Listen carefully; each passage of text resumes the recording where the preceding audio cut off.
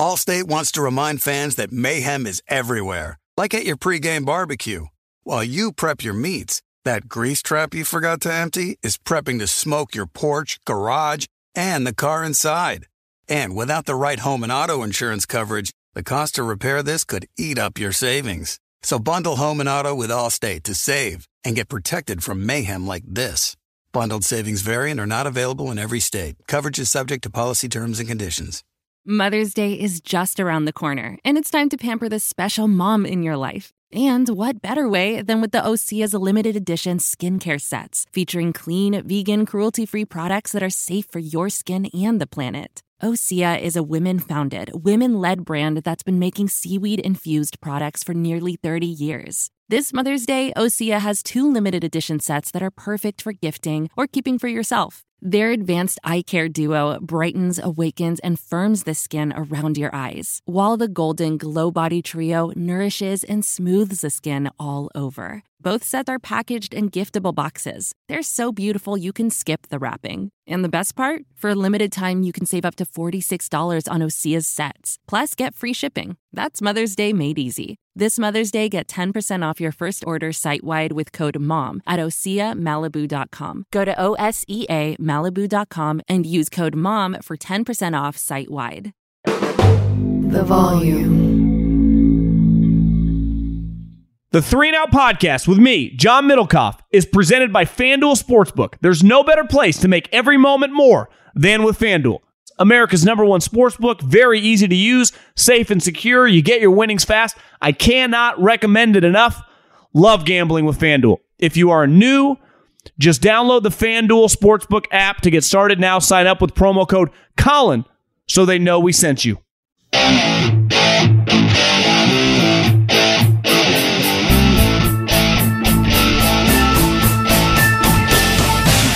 What is going on? Thursday Night Football just concluded, and adios to the Green Bay Packers. But first, my friends at TurtleBox, TurtleboxAudio.com, the best Bluetooth speaker on the market. The battery life is incredible, lasts forever. The noise, you can hear it from a mile away. They also do collegiate and pro colors. So if you want to personalize it, you're a Bills fan, you're an LSU fan, you're a 49er fan, TurtleBox has you covered. Here's what you do. Christmas, Hanukkah, all these things right around the corner. You need to get a gift. TurtleboxAudio.com. Use the promo code JOHN, John. You get $20 off. You get free shipping. TurtleboxAudio.com. Use the promo code JOHN. Again, family, we all struggle what we're going to get someone for a gift, a dad, a brother, a brother-in-law, a cousin. TurtleboxAudio.com. Promo code JOHN. $20 off and free shipping. Okay, I'm joined. It feels right. You know, the Packers 4-7. Colin, I'm here with Colin Cowherd. And, I think I sent a text to a buddy tonight and I said, it looked like the cold got to him. And if you think back to the 49er game, Aaron's I just turned 38. He's older than me. And the cold, the older you get, he's not 28 anymore. He's not 32. He missed a couple throws there that he used to make in his sleep.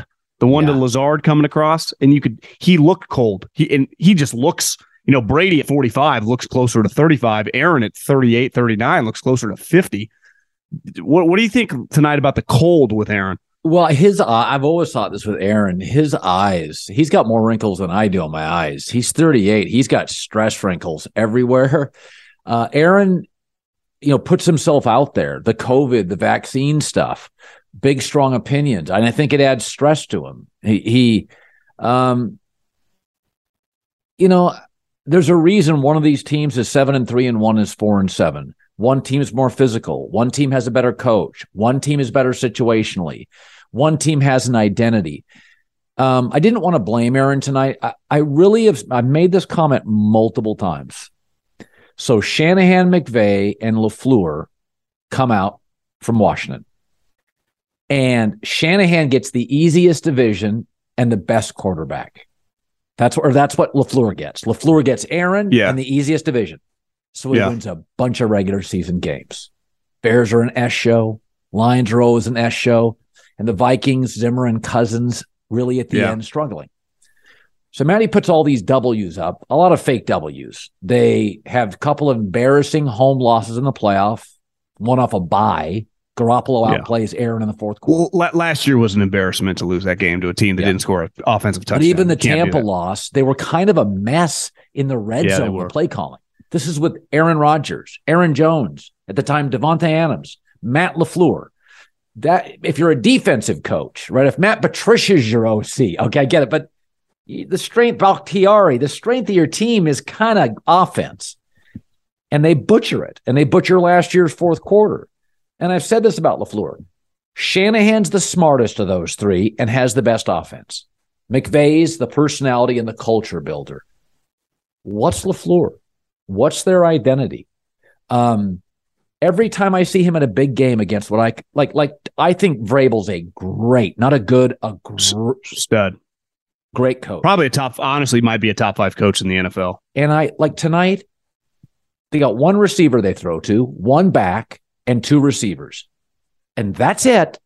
But they know what they are. I always feel like with the Titans, they're the most resourceful team in the league. I mean, Tannehill's career average is 2 touchdowns and a pick. He throws a bad ball every game and a couple of beauties. He's kind of a B guy.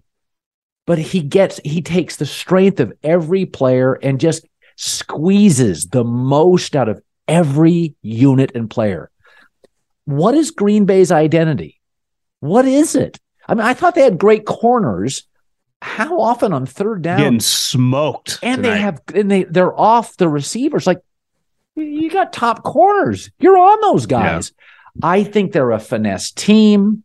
I don't think Matt's offenses have an identity. And there's a reason they're 4-7. Well, one thing you would say about Shanahan and Sean is being the offensive coordinator or the head coach for younger guys, and Sean's obviously a little younger than Kyle, is a lot. And it's overwhelming. Who you hire matters, right? To run that side of the ball. And Kyle hired Robert Saleh, and then he's transitioned him to D'Amico Ryans. And Sean McVay went from Wade Phillips to Brandon Staley to this year somewhat of a throwaway, but Raheem Morris won a Super Bowl with them. The defense has been a problem. The coordinator, right, he inherits Mike Pettin. Now he goes with Joe Barry, who's, let's face it, used to be at USC. He's just a position coach, probably not a coordinator, and that's killing them. Now, their offense, they finally get Watson to kind of look like Devontae, but it's too late, right? It's at a point in time in the season, the 5 touchdowns and basically 6.5 quarters, but it doesn't fucking matter. I mean, their season's over. I mean, Aaron Rodgers, $50 million, let's face it, is going to miss the playoffs. That's pretty nuts. Well, I compared him today. I said, you ever go to an antique store? So you go to an antique store with your girlfriend or your wife, and you go into it. And she likes antiques, and you go in and you're like, oh, that's historic. That's an old piece. Ooh, that is awesome. And then you're like, yeah, but it doesn't really fit anything in our house. Aaron's becoming a little bit of an antique store. Super expensive. At $50 million, where does he fit? He's not really committed in the offseason. He constantly brings up retirement. You bring him on, you have no flexibility with a cap. He doesn't necessarily, I think he's done about as good a job as Aaron can do with young receivers. But you reap what you sow. He didn't put in any time in with these guys. So, had he put off-season time in, they probably would have done this about 6 weeks ago. Yeah. As I predicted, about Thanksgiving, they'll be like, oh, they're getting there. And then Romeo Doubs gets hurt. Aaron is like, where does he fit? I've never felt he's a perfect fit in Green Bay. But now he's like Russell Wilson. He's so expensive. It's hard to trade. It's hard to trade. And he keeps bringing up retirement. He's listen, the guy isn't Tom Brady. He's got a life. Right? He's got a life outside of football. He doesn't want it. He's going to take like 6 to 8 weeks off in the offseason. Makes him a better human, maybe, but he's a little antique at this point. Like, I just don't know where he fits. And I think Green Bay drafted Jordan Love for a reason. They wanted to move off Aaron in 2 years, and now he stinks, so they're trapped. Yeah. Speaking of older quarterbacks, especially after Tom looks on the internet and sees his ex-wife is with a Taekwondo instructor, maybe he's inspired. I thought he was done. Like, once the season ended, I guess you could never discount him. I know a lot of people feel that this is going to be his last season, but I heard you a couple weeks ago about the Christian McCaffrey thing and mentioned Tom with the 49ers. And that's something that in Northern California was talked about for a long time. But this Raiders debacle, and now it feels like Derek's in tears, not just because they're losing, but because he kind of knows it's over for him. Mark Davis, Vegas, it's not going well. Bright lights town. You have to. I know that he wanted Tom Brady before, but he was not going to step on Gruden's toes. Gruden didn't want to mess with him. Josh McDaniels, Tom Brady, Vegas, Frank Sinatra, Elvis, a lot of all-time greats have finished their careers in Vegas. Would you say that's on the table, given the way the thing with Vegas is going? Josh McDaniels, the connection, other Patriot guys? Well, I think San Francisco won. I think the Raiders are two. Remember, Derek Carr would have a market.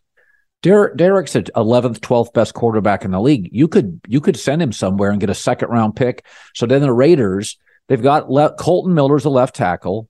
I don't know if they extend Josh Jacobs, but they'll have Hunter Renfrow and Devontae Adams. They may move off Waller. They could get something for that.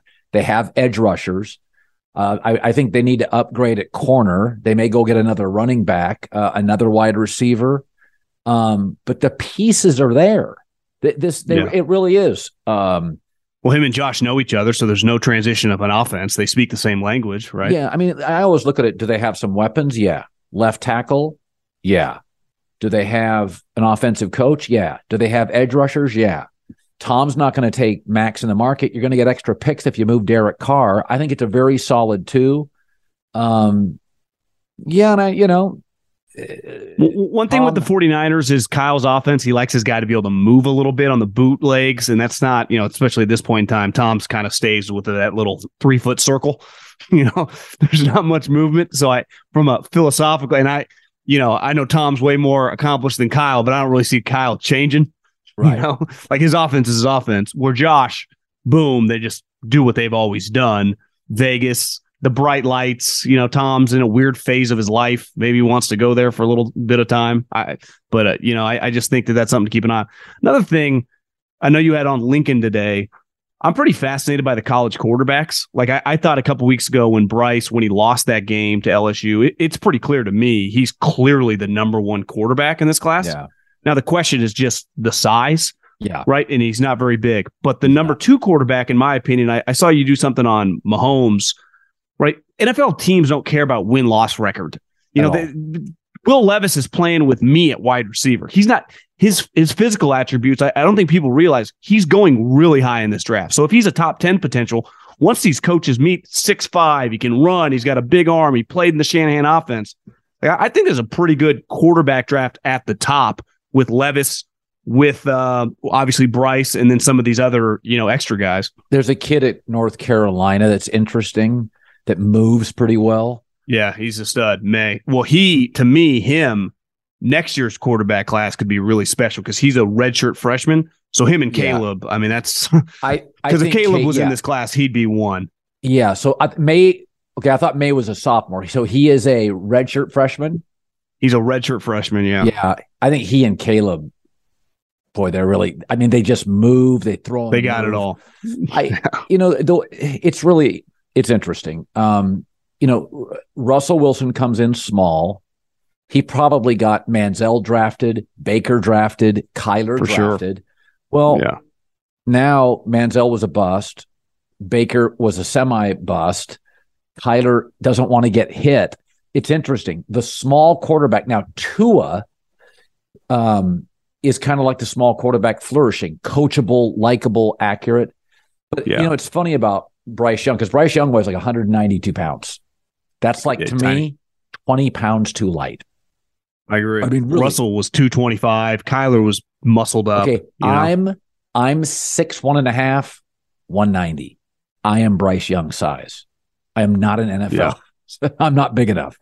So, Aaron Rodgers wasn't ideal size, and he's 228, 6'2.5". So think about that. Aaron Rodgers is 30 pounds heavier. He looks slight on TV, 30 pounds heavier than Bryce Young. That is like, and Aaron looks thin. He doesn't look thick on television. So I'm a Will Levis guy. I've said this multiple times. He's just not playing with the SEC, the top 6 teams are NFL factories. Well, I talked to scouting buddies in the area. They say he's got no NFL skill guys beside a running back, and the offensive line's terrible. So it's like, yeah, he's getting his ass kicked by some of these teams. It ain't his fault. And he's a high character guy with all these physical attributes. We've seen it recently, right? Josh, Mahomes, you project.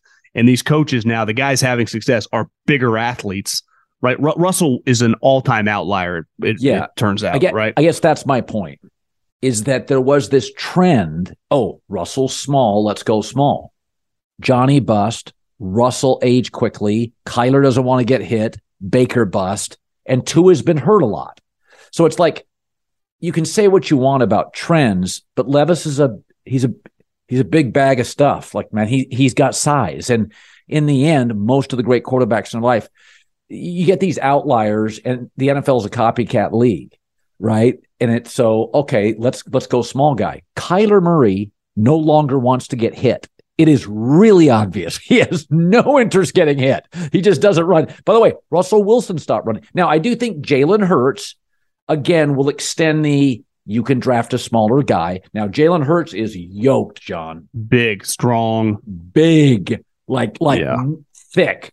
So, I'll tell you, I'm not a huge Stroud fan. I think he's okay. I remember hearing he was like a 3-star quarterback out of high school. And I remember early at Ohio State. I thought LA guy, right? Is he from Southern California? Yeah. And I thought he lacked confidence. And I had heard, remember, there was a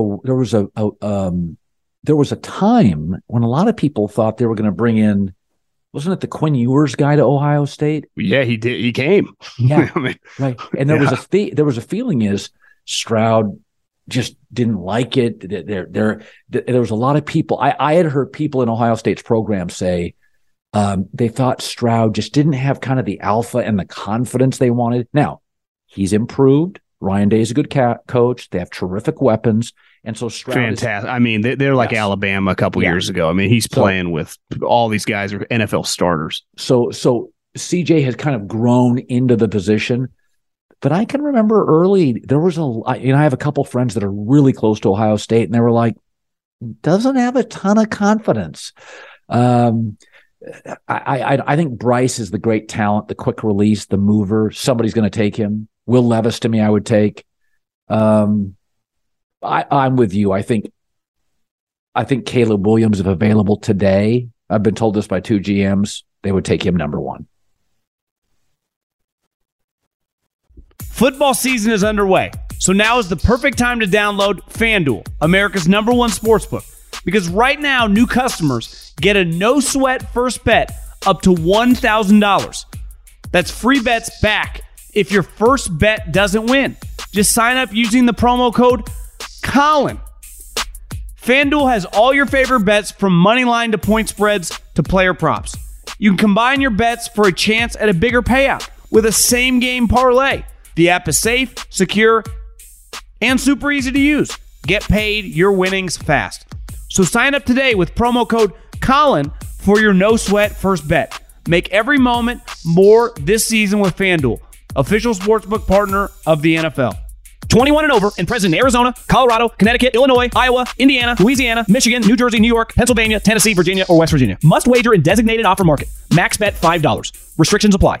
See full terms at sportsbook.fanduel.com. Gambling problem? Call 1-800-NEXT-STEP or text NEXT-STEP to 533-42 Arizona 1-888-789-7777 or visit ccpg.org/chat Connecticut 1-800-GAMBLER or visit fanduel.com/RG Colorado, Iowa, Indiana, Illinois, New Jersey, Pennsylvania, Virginia 1-877-770-STOP Louisiana or 1-800-270-7117 for confidential help Michigan 1-877-8-HOPE-NY or text HOPE-NY 467-369 New York, Tennessee Redline 1-800-888-9789 Tennessee 1-800-522-4700 Wyoming. Visit www.1800gambler.net West Virginia.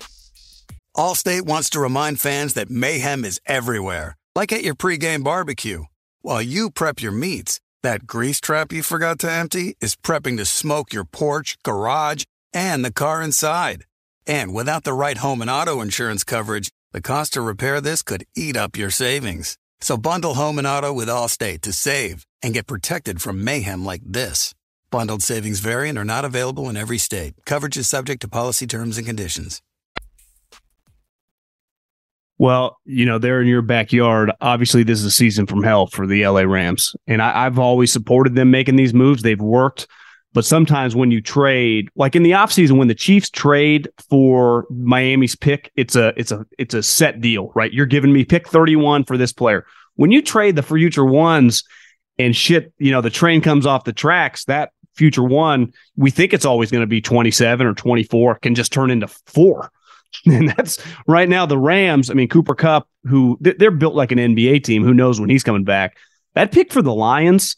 I mean, I'm watching the Lions. Aiden Hutchinson looks good. Jameson Williams not even back. Penei Sewell's pretty good. They obviously are going to have multiple high picks this year. They do have a pretty good nucleus moving forward. And that Rams pick, who knows, could vault. I mean, the Rams might not win again. I mean, I'm serious. I mean, the Rams they're in major trouble. I mean, do you think Sean McVay, because I know your boys with Schrager, it kind of bothers me a little bit, and I get it. Like I've changed professions, that it's just going to be another next couple months. Like, will he go to TV? It's like sometimes coaches have shitty years. It's part of the deal. It's why you make $15 million. Right? Belichick, Andy, Sean Payton, they've all missed the playoffs and had a crappy year. It's part of the profession. Is he just going to tap out when it gets tough? Just because it's not like he has kids. He doesn't have children yet. What else is he doing? I think. I like the guy, but the constant McVay to TV just when they have a bad season, it's just exhausting to me. Well, and I also think it's weird. So he can't beat Shanahan. Like Shanahan owns him. Kicks his ass. So twice a year, Shanahan buries McVay. Now McVay's got the ring. But I think that wears on him, that he's not even viewed as the best young coach in his own division. And I like Sean, but that would wear on me. It's human. He's a human. I get it. Yeah. So I think, and they don't have an easy solution because they don't have a number one pick. So my thing is, you're going to keep Cooper Kupp, you're going to keep Stafford, and you're going to keep Aaron Donald. I think you have to consider going back into the first round business. I would look at, I know it sounds crazy.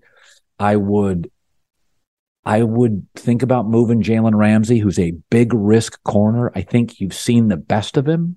Corners tend to age, John, very quickly in this league. Yeah. I would move him if I could get a 1, and then I would have a 1, 2, and 3 next year. And I would go out and I would get another receiver, a cheaper corner. I'd maybe look at another tackle, offensive tackle. I think it's time to make some moves and restock the shelves with Stafford, Donald, Cooper. Let everybody else move. The Seahawks did this when they wanted to rebuild, John.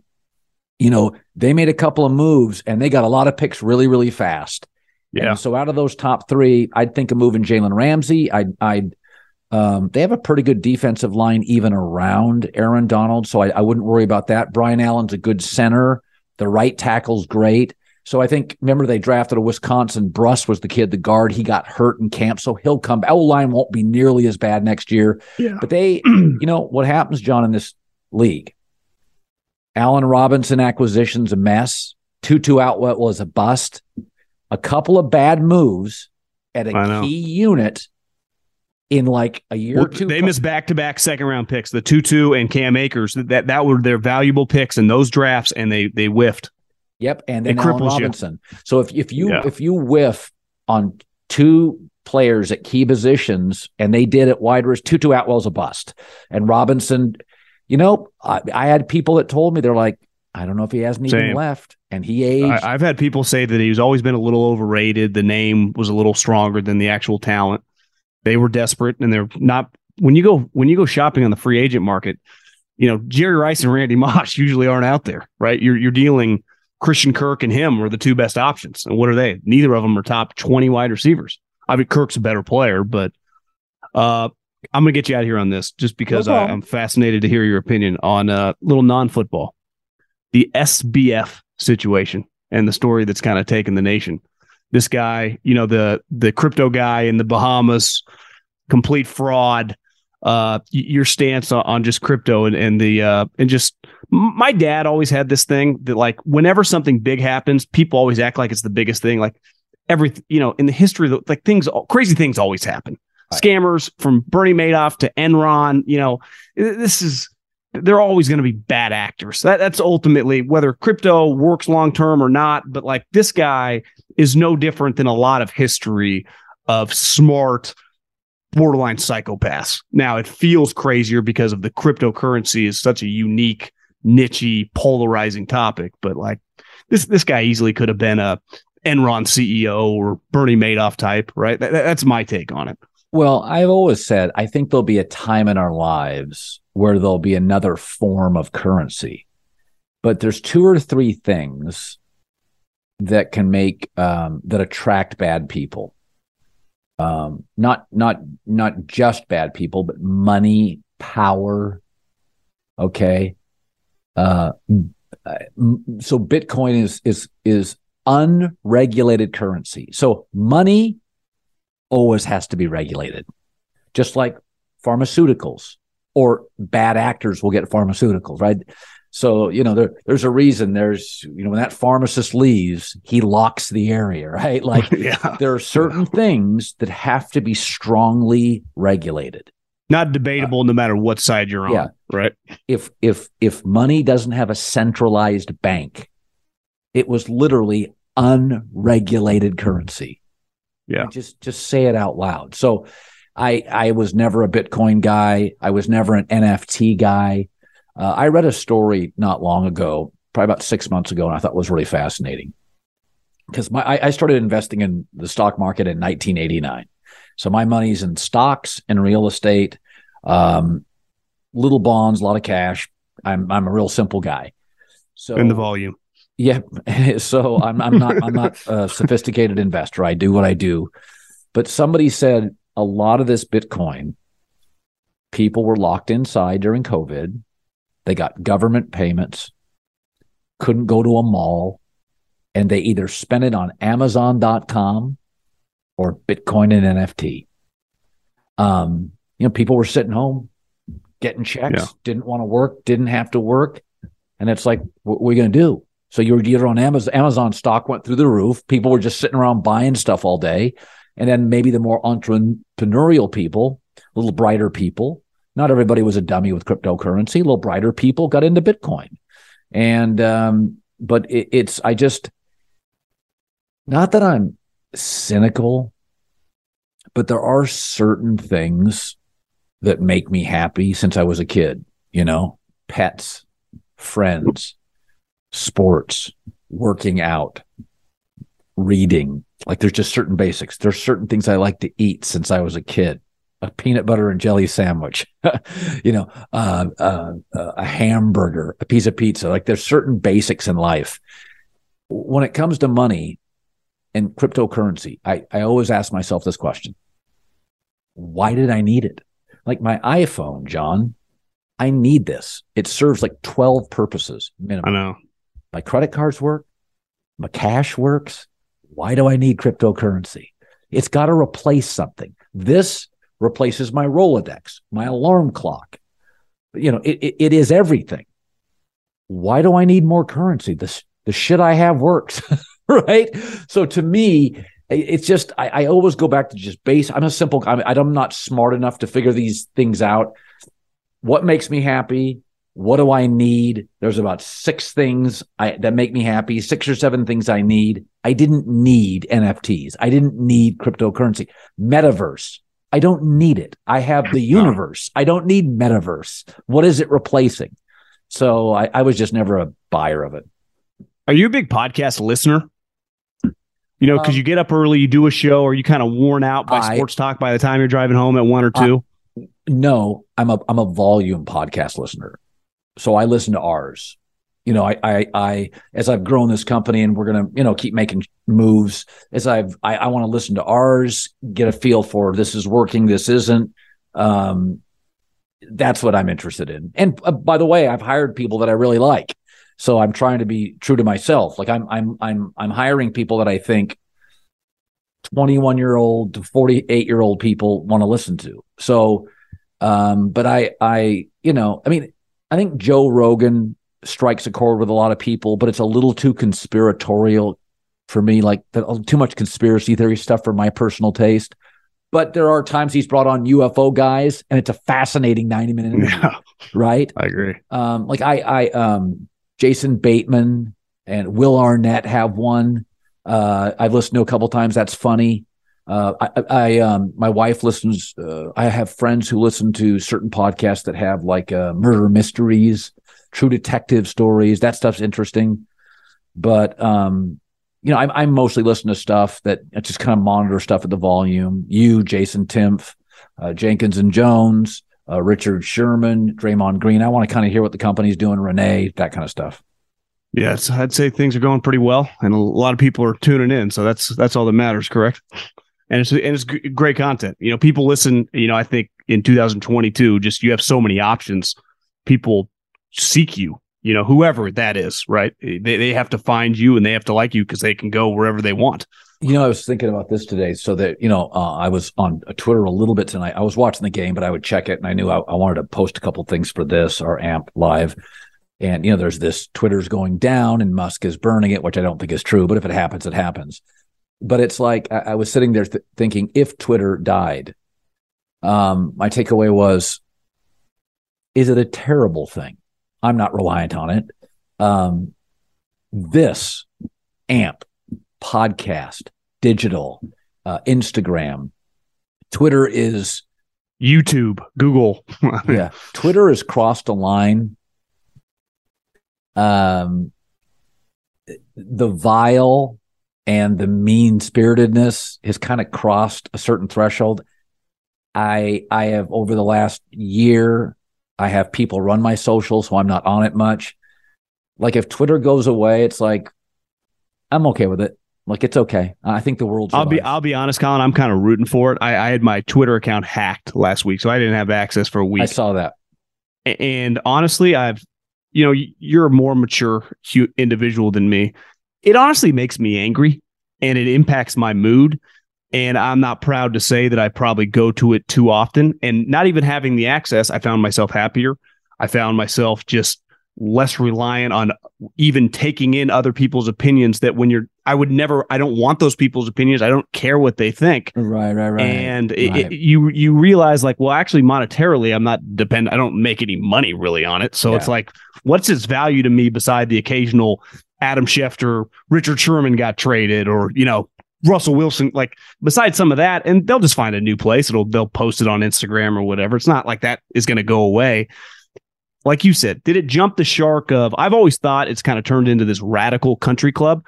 The entry is free. So a lot of people, the negativity is just people are drawn there because they know that that's what shines. And it's just, like you said, it's a vile place. Elon, no Elon, it doesn't matter. It was vile before he ever got involved. Yeah, there's no barrier to entry. Anytime something's free, you get the free crowd. And that, unfortunately, it's tilted the app to me toward, if it goes, it goes. I'm fine. Totally agree. Well, Colin, you headed to Utah or anything this weekend? You're just hanging out? No, this weekend I want to watch USC, UCLA. Wife gets back in town. No, just going to hang out. You going to go? I'm going to watch it at home with a couple buddies. I will say this, Coliseum to me is easy to get in and out of. The Rose Bowl is a schloid. It's hard. Yeah. You have to drive through Pasadena. You're parking on a golf course. It is hard to get out of. It is. I don't blame you. Well, enjoy the games this weekend and talk soon. All right, buddy.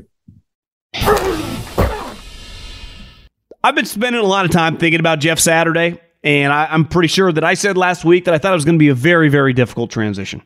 Not because he's not a high-level guy. He clearly is. An undrafted free agent, to team captain, to being Peyton Manning's center for a decade, to helping the 2011 CBA negotiations close. He was the leading player advocate that helped close a deal that has been the most prosperous decade-plus run for players in the history of the league. And there's a famous picture, if you type in Jeff Saturday, Robert Kraft, of them hugging and crying in each other's arms. And if you remember at the time, like the Colts and the Patriots are pretty big rivals. Last time I checked, Peyton Manning, Tom Brady, used to, no love lost between the two franchises. So Jeff Saturday, I've had a good time seeing the reaction to the reaction. Listen, a lot of former coaches get very territorial over the profession. Like the majority of guys are John Wooden, Bill Parcells. That's not the way it is. Joe Torre. Like, the majority of people that are head coaches in sports are bad and average at best. That's why we have so much turnover. And it's one of those, the other thing is, it's one of those professions now, especially in the NFL, everyone's making money. Position coaches making $500,000-$600,000 fully guaranteed. It's a recession-proof industry. Every coordinator in the league, offensive and defensive coordinator, 7 figs. Average defensive coordinator makes about $2 million. Offensive coordinators, obviously a lot of them are head coaches, but their offensive coordinators all making 7 figs. So it's Wall Street on grass. So this notion that like everyone's always getting screwed, like bullshit. People get screwed in life for people making $50K working their ass off. I'm not saying people in the NFL don't work their ass off, but they're highly compensated. So when people get passed up for jobs, like, yeah, you got a $4 million 3-year contract. So life could be worse, buddy. And more often than not, when you get your shot, you're going to suck. That's why we see constantly these coordinators get jobs and they suck. Here's the other thing. I've said that it was going to be very, very difficult, and it will continue to be difficult. But he's the interim coach. They didn't just name him the head coach. He's the interim coach on a staff that was abysmal, a lifeless offensive staff. That who in their right mind would have hired anyone on that staff to be their interim coach? If he had been named the head coach in January and been given a 4-year extension, I would understand the outrage. I think a lot of outrage, like most outrage, is fake, right? Especially with something like this. Like, I understand when random people get head coaching jobs. That's crazy. He's a fucking interim coach. And what did he do? One of the most putrid, embarrassing offenses we've ever seen. He's a former Pro Bowler, walks into the highest paid offensive line in the league and calls them out. And what happens? They run the ball right down the Raiders' throats. Now, he beat the Raiders, who, I hate to break it to you, Raider fans, you're one of the most embarrassing franchises in all of sports for 2 decades. You're kind of a laughingstock. And you're 2-7 right now with Josh McDaniels. So it hasn't really slowed down. So he beat a terrible team. Now, he beat them on the road. This week it gets a lot more difficult, right? He's playing the Eagles off a loss. They are missing some guys. They're just signing dudes left and right. And this is why Howie is so good. I mean, they're 8-1, but by their moves, you would act like they got major problems. Obviously, Jordan Davis, their star would be strong. Their rookie stud defensive tackle is injured, is on injured reserve with a bad ankle. The Commanders ran the ball on him and kind of shoved him around. What did they do? They signed multiple defensive tackles this week. Like, there is an urgency to Howie, winning, losing, successful, failure, regardless of what is currently going on. He's always 90 miles an hour. And they will approach this game. It will be very, very difficult. Now, it's in Indy. It feels like they got a little momentum. But listen, this notion that Jeff Saturday was some crime against humanity, like, give me a fucking break. And these coaches, like, there's a reason that a lot of the most successful people in the history of these spaces aren't necessarily former NFL players or former NFL coaches. Because, like, most of us that talk about it, like, we'll just talk about it, without a bias. You can just be black and white about these situations. There's no protecting the coaching fraternity or the playing fraternity, because that's not how fans think. You just simply see something like, we were watching Frank coach, and it was a joke. Honestly, for me, they were unwatchable. I was not going to turn the Colts on television. They were that putrid. Jeff Saturday comes in, first order of business, lights up the offensive line, lights up their physicality. Boom, they run it right down their opponent's throat. Now, can they do it 2 weeks in a row? Time will tell. Because now the Eagles, they got lucky, right? Because the Cowboys lost. So even by losing a game, their margin for error in the division. And I'm sorry, Giants fan, I don't take you seriously. I think you're going to come back to earth. I actually think you're going to lose to the Lions. And I'm a Brian Daboll fan. But I think it's coming to a screeching halt. Then you play the Eagles, then you play the Commanders, then you play the Cowboys. It's going to get a lot more difficult. But this notion that Jeff Saturday, I just thought the reaction to it was pretty embarrassing. And even I said, like, it was a crazy hire. It's going to be difficult. But, like, oh my, this is disgusting. This is a disgrace. Like, give me a break. I think you're a complete fraud if you're saying that, because I don't believe you believe that deep down in your core for a second. Now, if you wanted to say that he was hired January 1st and was given a 5-year contract, I would understand it somewhat. But an interim coach, 8 games on a terrible team. They were 3-5 and 1, and they were much closer to being a 1-win team than they were a 6-win team. Come on. Let's do better, people. I watched Jalen Hurts The Kelceys have a podcast.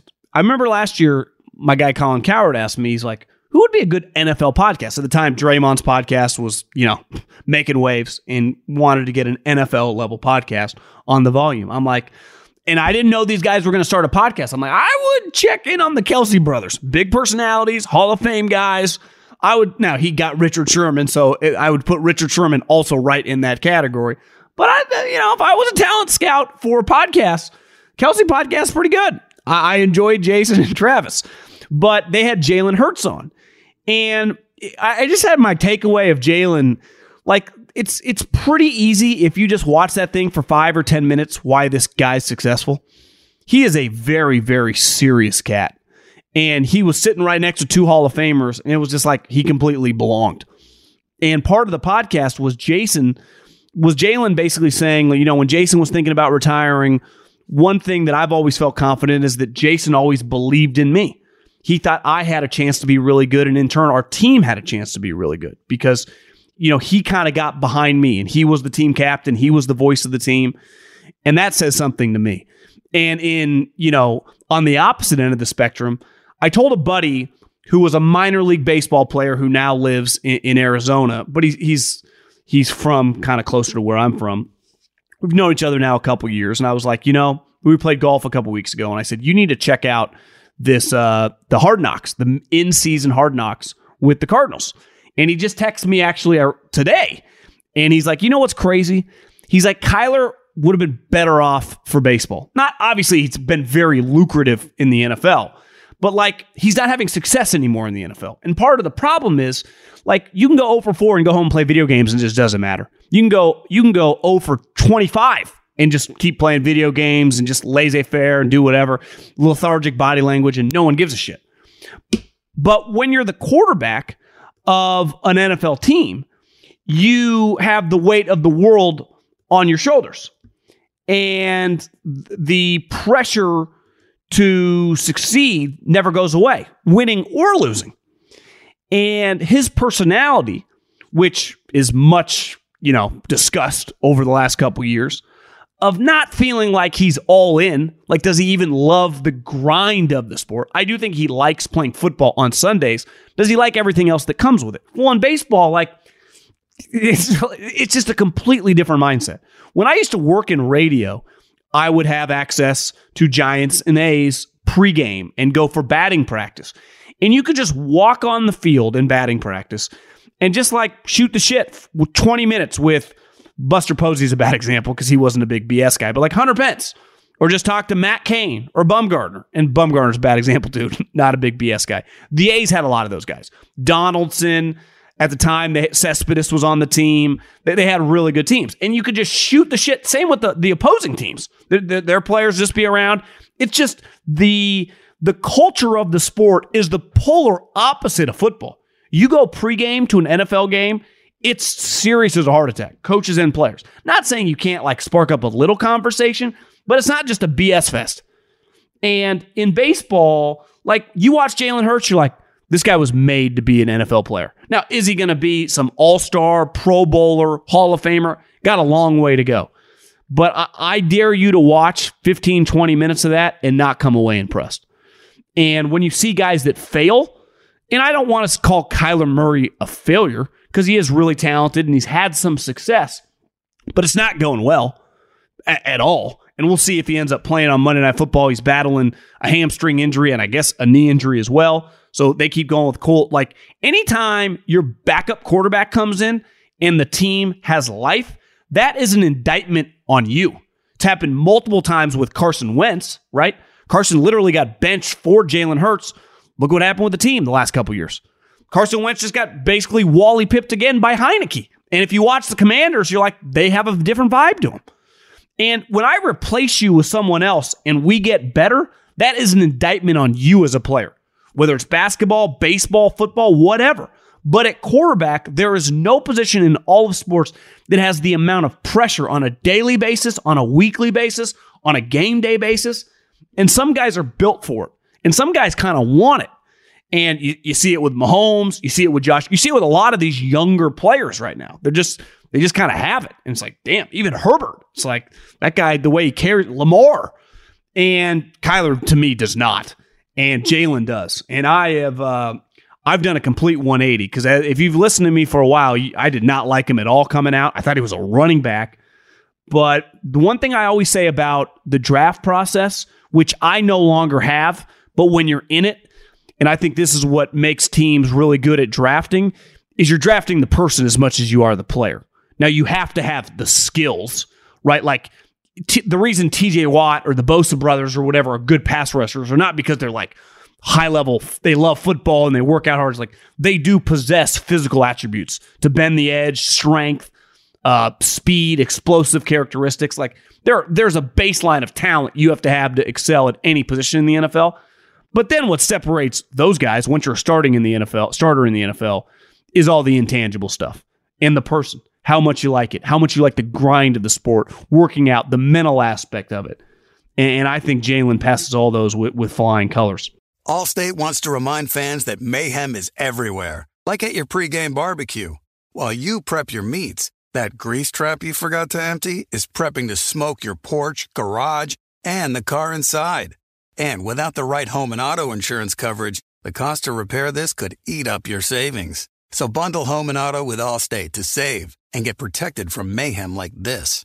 Bundled savings vary and are not available in every state. Coverage is subject to policy terms and conditions. Sometimes it's a struggle between buying what you want over buying what you need. But with the Wells Fargo Active Cash credit card, you can do both. You earn unlimited 2% cash rewards on purchases you want and purchases you need. That means you can earn 2% cash rewards on what you want, like season tickets to watch your favorite team, and 2% cash rewards on what you need, like paying for parking. Earn 2% cash rewards on what you want, like those new golf clubs you've been eyeing, and 2% cash rewards on what you need, like a divot repair tool for after you've torn up your lawn. Let's try that again. Earn 2% cash rewards on what you want, like workout equipment for your home, and then earn 2% cash rewards on what you need, like a foam roller to soothe your sore muscles. That's the beauty of the Active Cash credit card. It's ready when you are. With unlimited 2% cash rewards, the Wells Fargo Active Cash credit card. That's real life ready.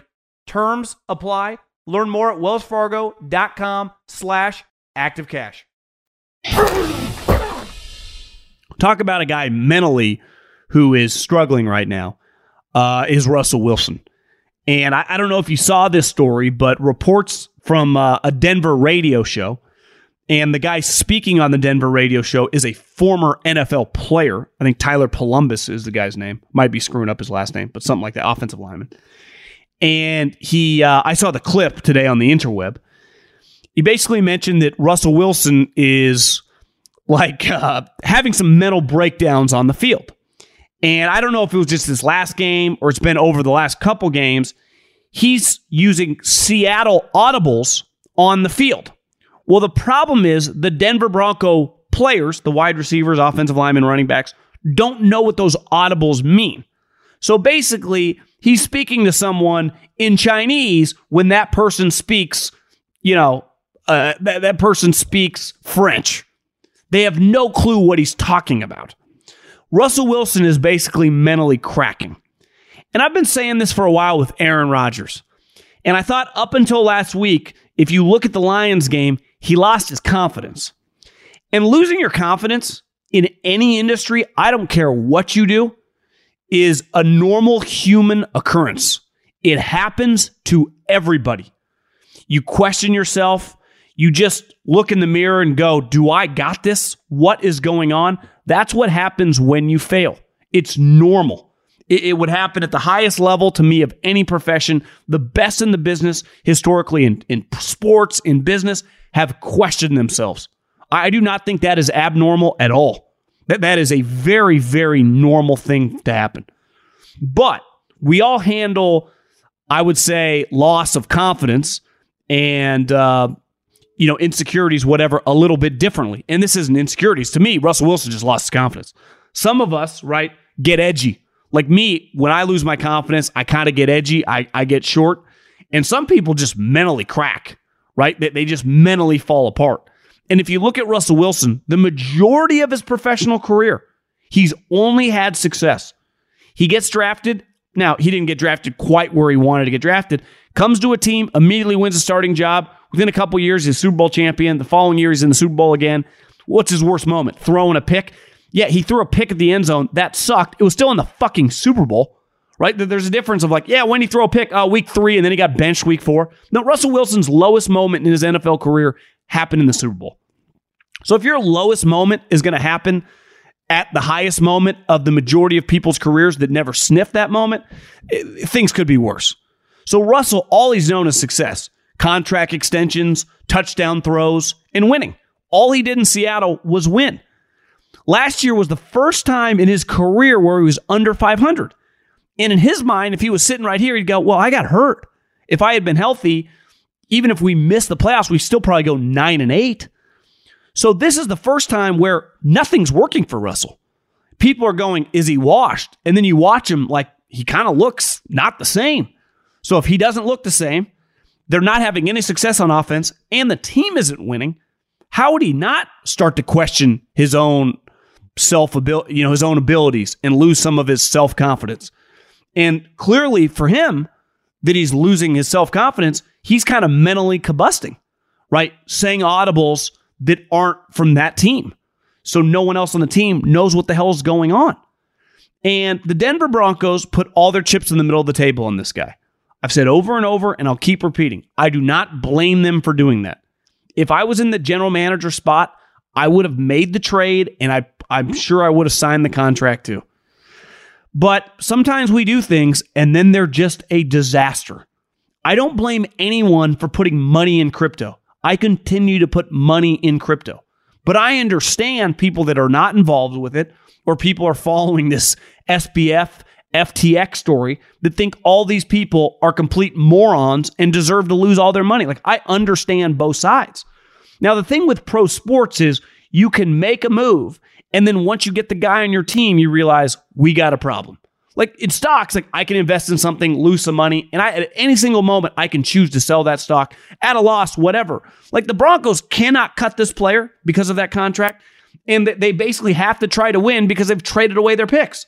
So they are stuck in the boat with this guy. If they go down like the Titanic, it'll be over the next couple years, but it will be with Russell Wilson.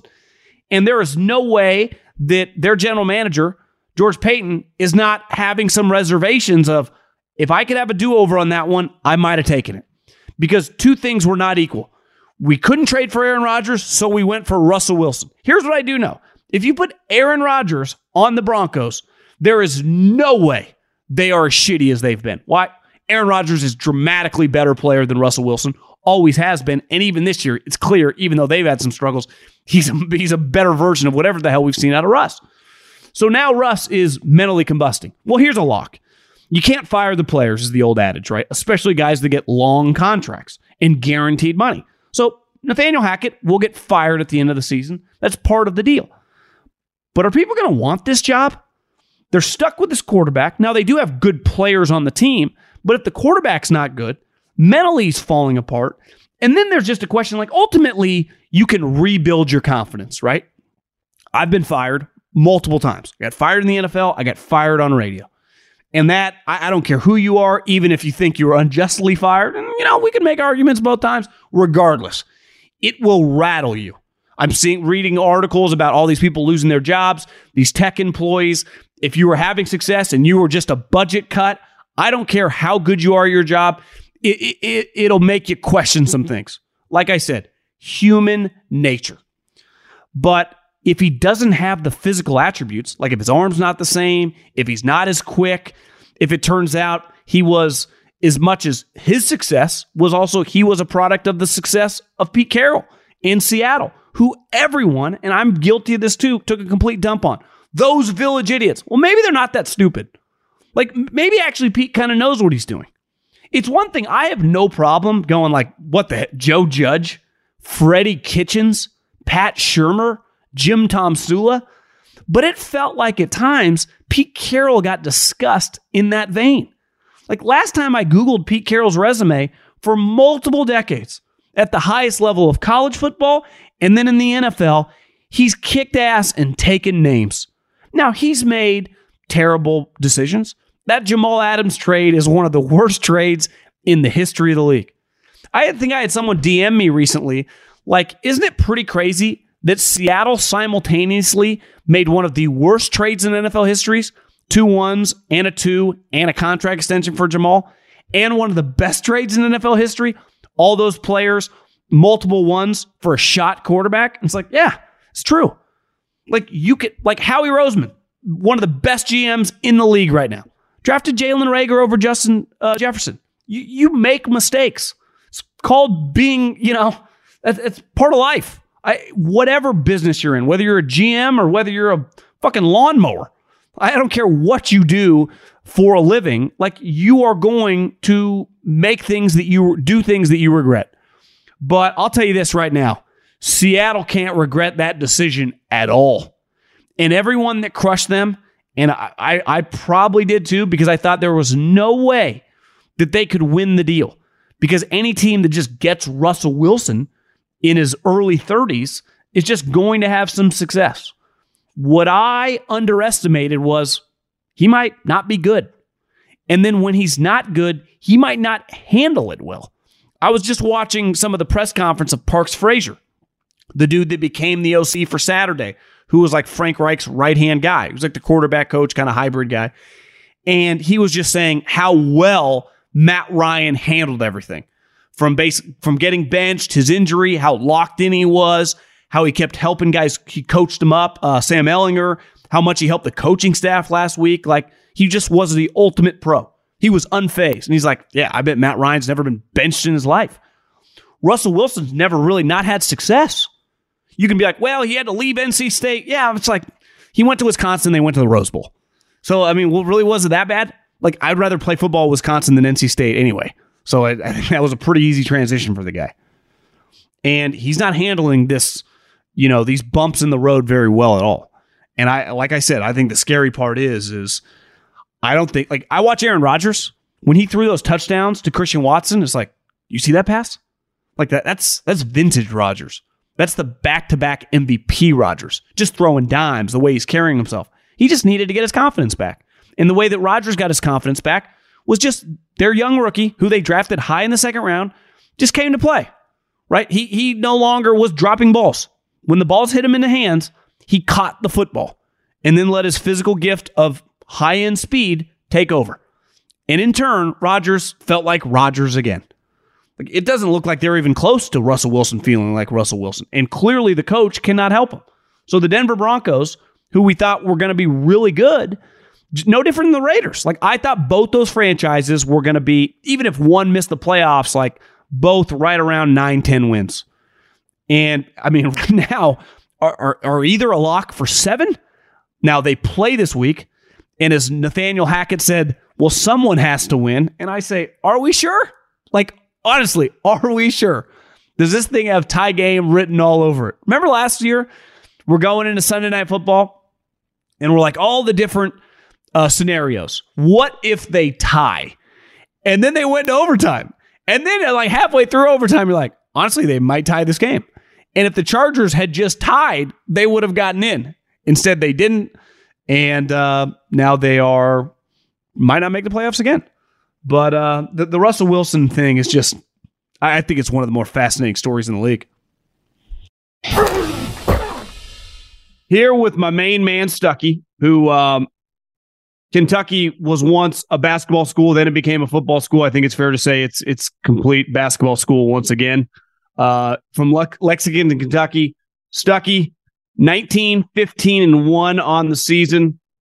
What's up, bro? Oh, what's going on, brother? Yeah, just grinding away and football, and yeah, Kentucky loses to Vanderbilt, and their reward is Georgia this weekend. So it'll be a fun weekend, at least for the bars here. I got a bunch of people coming into town, and maybe Georgia will lose like 10 fumbles or something. So yeah, it's on to basketball season in Lexington. Kentucky win yesterday in hoops? No, they lost. They're not. Maybe they're like a baseball school now. They lost in double overtime.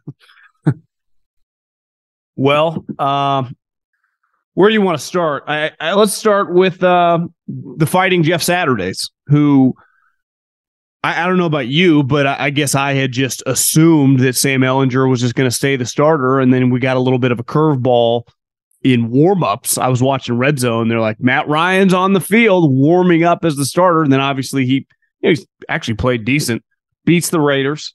Now they're getting the Eagles at home off a loss. A lot of momentum for our boy Saturday. I don't know. I mean, I kind of like the Colts, but that might be an overreaction. And I'm not even just talking with the point spread. It does feel like short week for the Eagles, first time kind of licking their wounds. I mean, you can go fucking 13-4 and have an incredible season. What do you think about the outright upset and just who you taking in this game? Yeah, I think the Colts have a really good chance of winning this game. You mentioned the short week, which I think matters here a lot because the Eagles defense was on the field forever. I think Washington ran 50 plays in the first half, the most in a half in any half this year in the NFL. So their defense has to be gassed on a short week now going on the road. And guess what? Indianapolis is going to take the same exact approach that Washington did. Jonathan Taylor looked healthy last week. Their offensive line had the best week of their season by far. We talked about that unit last week.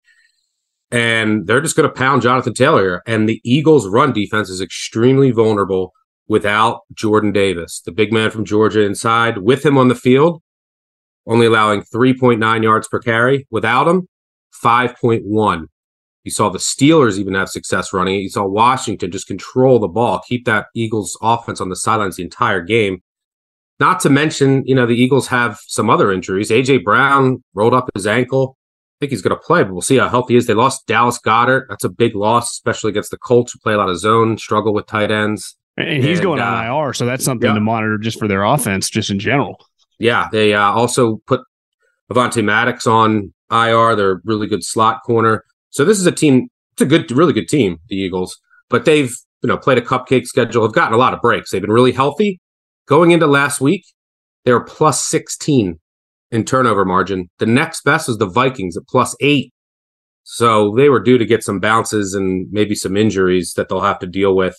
But I think the Colts can build on what they did last week. I think they're kind of rallying around Saturday. You got a healthy Jonathan Taylor now, and they're just going to lean on him. I think this is way too many points, especially this year in this scoring environment with scoring down. Totals in games that totals are 47 or less, underdogs this year of over a field goal are 46-19 against the spread. So yeah, I think this is way too many points. Well, I mean, the team that beat him on Monday night, I think we all knew what was coming. Taylor Heineke will stay the quarterback.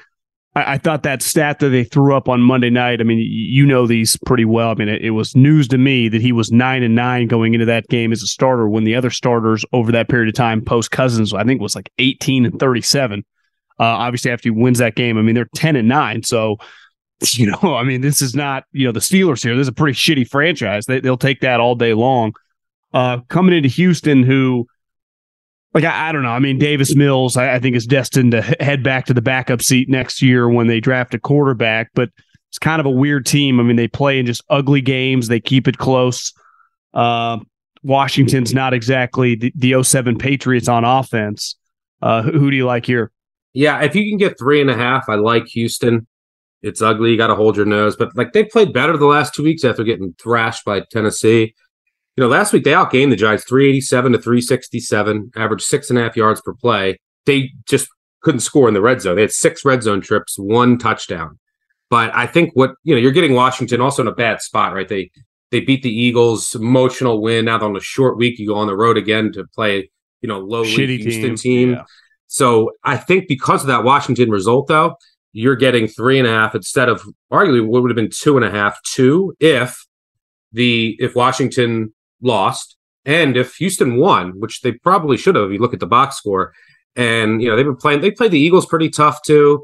This Washington team is feisty, and I think they are better with Heineke. But now you're asking Heineke and this team to win by margin on the road by more than a field goal. And like I just said, scoring is down across the NFL. Getting over a field goal with totals of 47 or less Like I just said, 46-19 against the spread this year. So yeah, I think that it's a good spot for the Texans, and I think you're getting a little additional value right around the biggest key number in NFL betting of 3. So if you can get 3.5, I like Washington a little bit. I mean, I like the Texans here a little bit. Chase Young's coming back. Do you think, let's just hypothetical world, let's say Washington wins this game pretty soundly, double digits. Do you think there's value in them moving forward with that front and with Heineke playing solid as an underdog against, the Cowboys, the Eagles? They play the Niners, I think, on the road. They'll be an underdog. Is there a value in that team moving forward, or is it just still hard to trust them in your mind? Yeah, no, I think with Young back. The other thing is Houston has a pretty good offensive line. Tunsil's one of the best tackles in the NFL this year, which helps them a little bit here. But yeah, I do think Washington will be feisty as an underdog. There's different stories. They have a great defensive line, Yeah, which can cause a lot of havoc. Their offensive line is also playing pretty well. Really good offensive line coach there. And yeah, they have some talent on the outside. They have a court, Heineke's like a gunslinger, so you don't really like taking him. He's kind of gives me Winston vibes, because and Winston is awesome, was awesome in his career as an underdog, awful as a favorite, because he'll make some risky throws, he'll kill you with some turnovers sometimes. But yeah, they'll be feisty, especially in the NFC, where you look around and it's like, okay, we got the Niners. Do you really believe in the Vikings? There's just not a lot of good teams in the NFC. So yeah, I think Washington will be an intriguing underdog all season. Well, a big divisional rematch coming up in LA, which probably be like a Kansas City home game. But I think the Chargers look pretty good on Sunday. They came to play without their two big horses at wide receiver.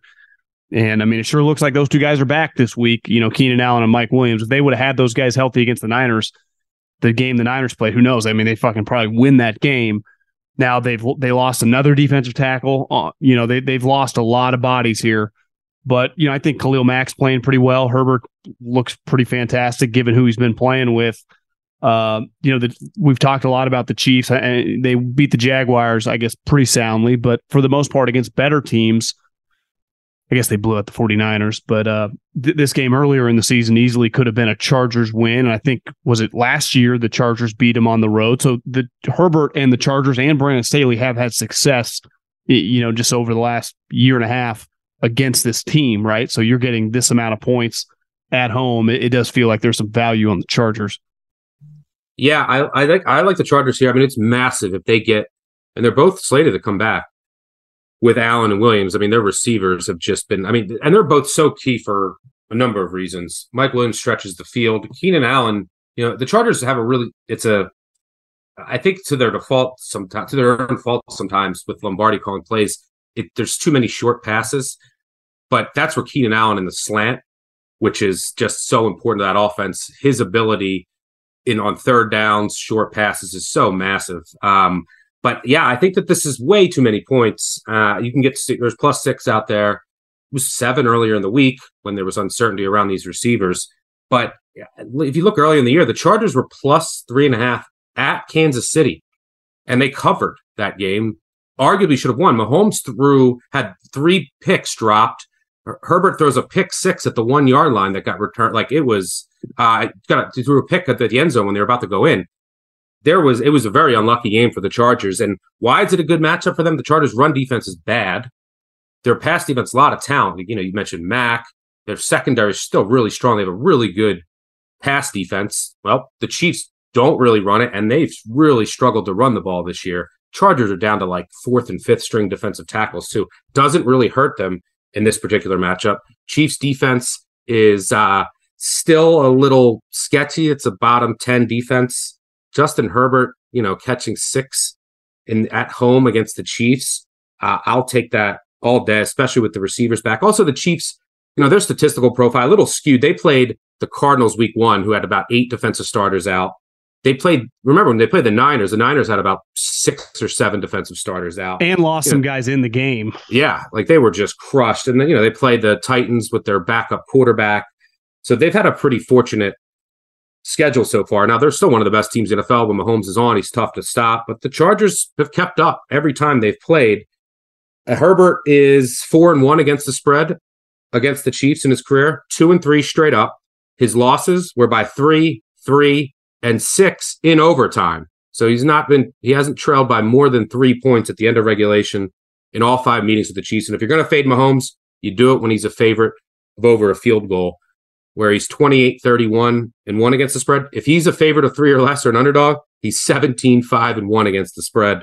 So yeah, I like the Chargers here. This game is massive for their season, and I think they match up pretty well with the Chiefs. They can match score for score here. Eckler should have a big day as well. I'd imagine that. I mean, Brady has a lot more, games, but I would imagine Brady as an underdog over the years was pretty potent. Yeah, it's kind of Mahomesy. Brady as an underdog or a favorite, a short favorite, was historically. This year he dropped. I think he dropped. Yeah, siphon this year games, out. I bet historically it's got to be pretty unreal. Unbelievable, yeah. I mean, technically, it's I don't know if it's game of the week. It'd be right up there. When it looked like Dallas was going to beat Green Bay and Minnesota had already won, this would have been, for seeding, and especially with the Eagles losing, this Dallas would have been right there in the mix. But Dallas blowing that game really hurts. It really does, because I'm a believer. I think the Giants are going to come back to earth, and I actually think the Lions could clip them. But then they play Dallas, Commanders, Eagles, Vikings. Like, it wouldn't shock me to see the Vikings, the Giants, who've had an incredible season, just miss the playoffs. But Dallas, to me, is still pretty good. -1.5 on the road, almost like, is Minnesota not getting respect here? Like, how many teams at home with that record would be an underdog? Well, what am I missing here?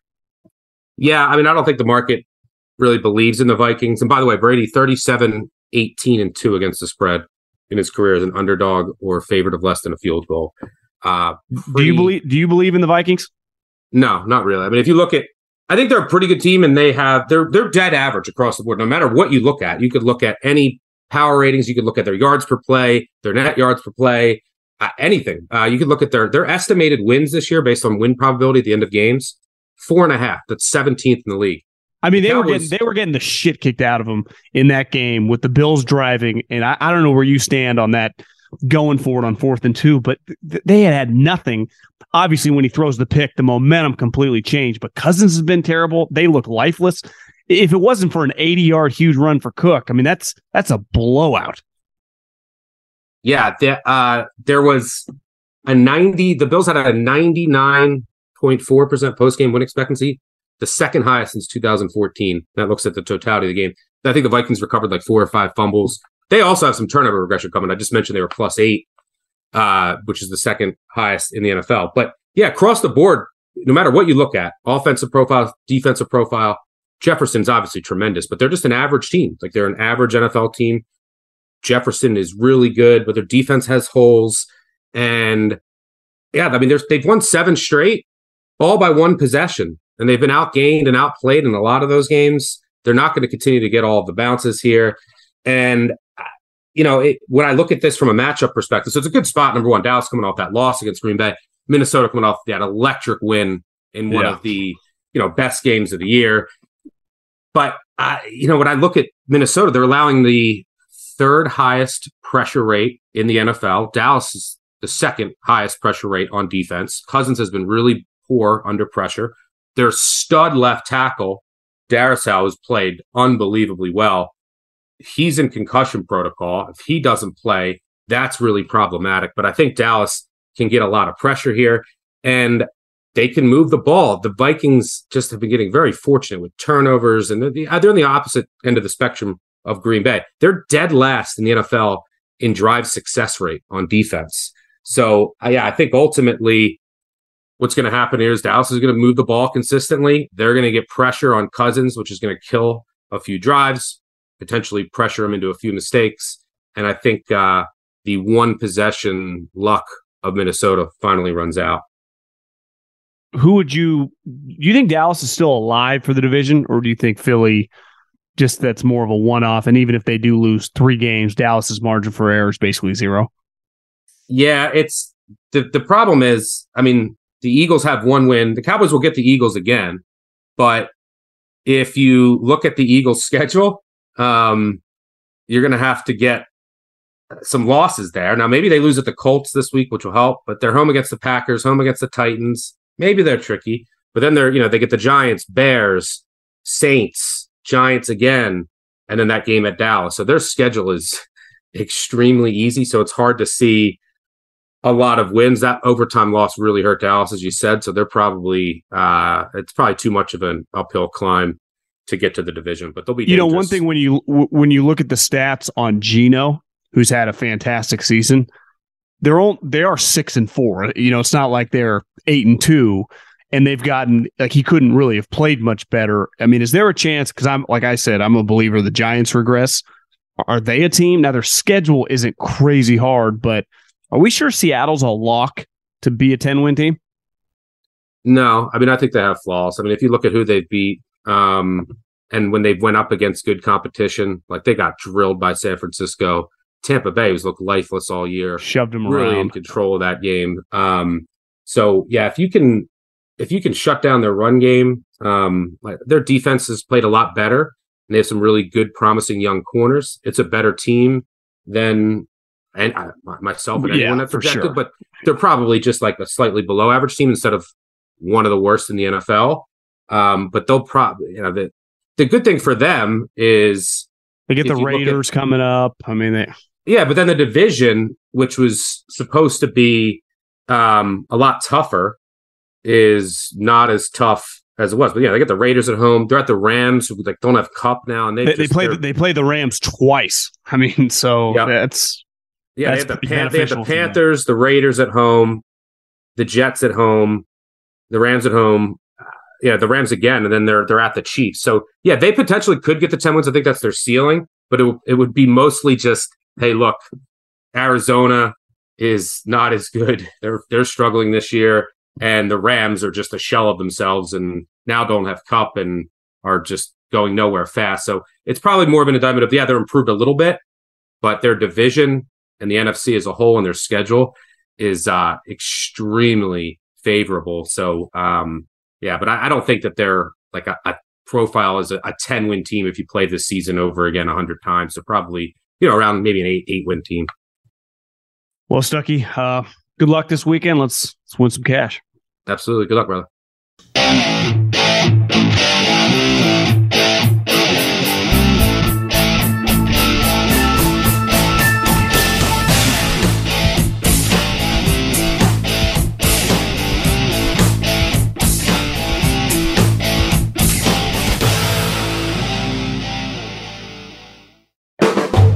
The volume. Allstate wants to remind fans that mayhem is everywhere, like at your pregame barbecue. While you prep your meats, that grease trap you forgot to empty is prepping to smoke your porch, garage, and the car inside. And without the right home and auto insurance coverage, the cost to repair this could eat up your savings. So bundle home and auto with Allstate to save and get protected from mayhem like this. Bundled savings vary and are not available in every state. Coverage is subject to policy terms and conditions. When you need mealtime inspiration, it's worth shopping Kroger, where you'll find over 30,000 mouth-watering choices that excite your inner foodie. And no matter what tasty choice you make, you'll enjoy our everyday low prices, plus extra ways to save, like digital coupons worth over $600 each week. You can also save up to $1 off per gallon at the pump with fuel points. More savings and more inspiring flavors make shopping Kroger worth it every time. Kroger, fresh for everyone. Fuel restrictions apply.